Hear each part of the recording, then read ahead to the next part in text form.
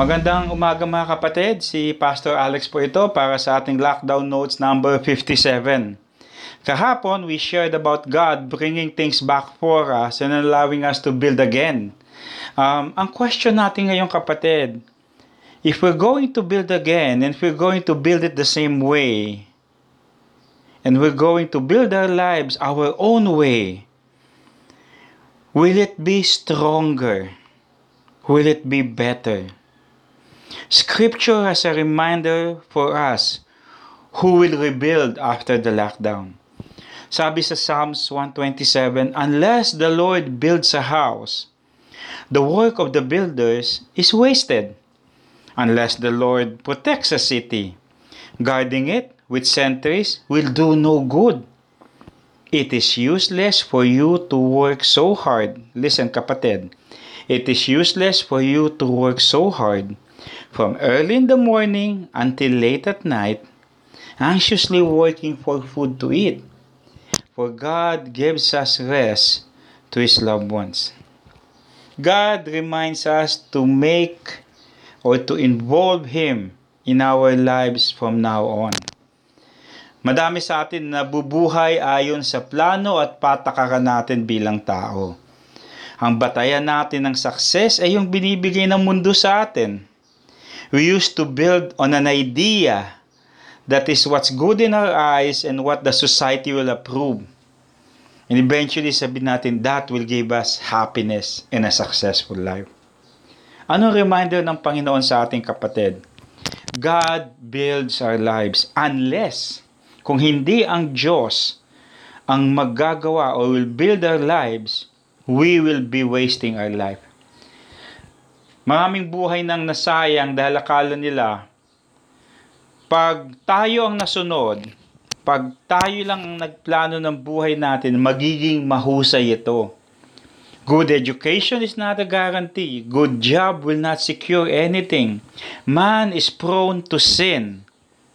And sin destroys whatever we build. Let me repeat that. Sin destroys whatever you build. We have to let God into our lives. And this is a time of rebuilding. Let's rebuild our lives with God's Word as our living instructions. Sabi niya doon, God protects our lives. Unless God Himself take guard of our lives, it can easily be destroyed. Ang dali kayang sirain ang buhay natin. We have an unseen enemy long before the COVID. And this enemy's only goal is to destroy God's children. And there's no other way we can protect ourselves from this enemy without God. We need to seek God's divine protection always. Isipin mo kapatid, bakit madaming masamang bagay sa mundo mo ang sumira sa buhay mo? Bakit wala kang kaaway na tao? Maingat ka sa trabaho, mahusay kang makisama, laging may nakakasingit na masamang bagay na makakasira sa iyo. Madalas yan galing sa kasalanan na inijoke ng kaaway o ng evil one na gawin natin. Pray always to God that He protects us from the evil one daily in our lives. We cannot protect ourselves on our own, kapatid. We need God. Number 3, sabi niya, God will preserve your life. We have to appreciate the verse. Ang sabi doon, God is saying, it is useless to work day and night. Useless daw, magtrabaho ka gabi at saka umaga for our food. Why? God is reminding us not to spend our lives too much focus on working for ourselves to death.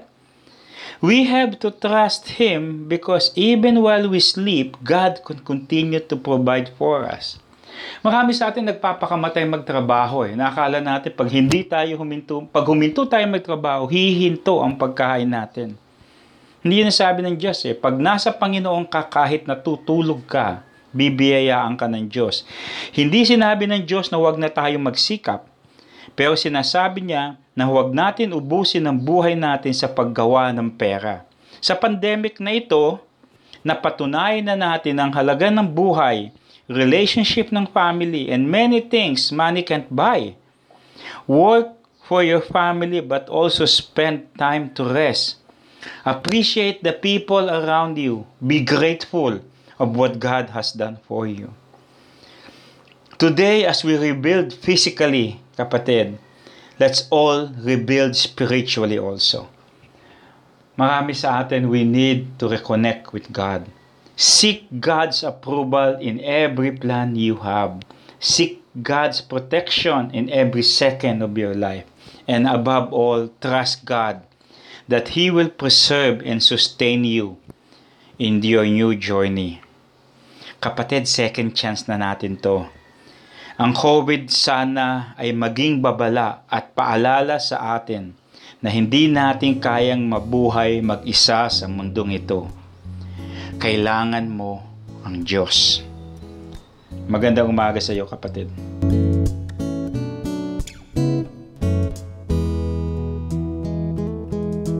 Thank you for listening to today's message. To know more about this ministry, just look for CCF Commonwealth on Facebook or visit www.facebook.com/CCF Commonwealth.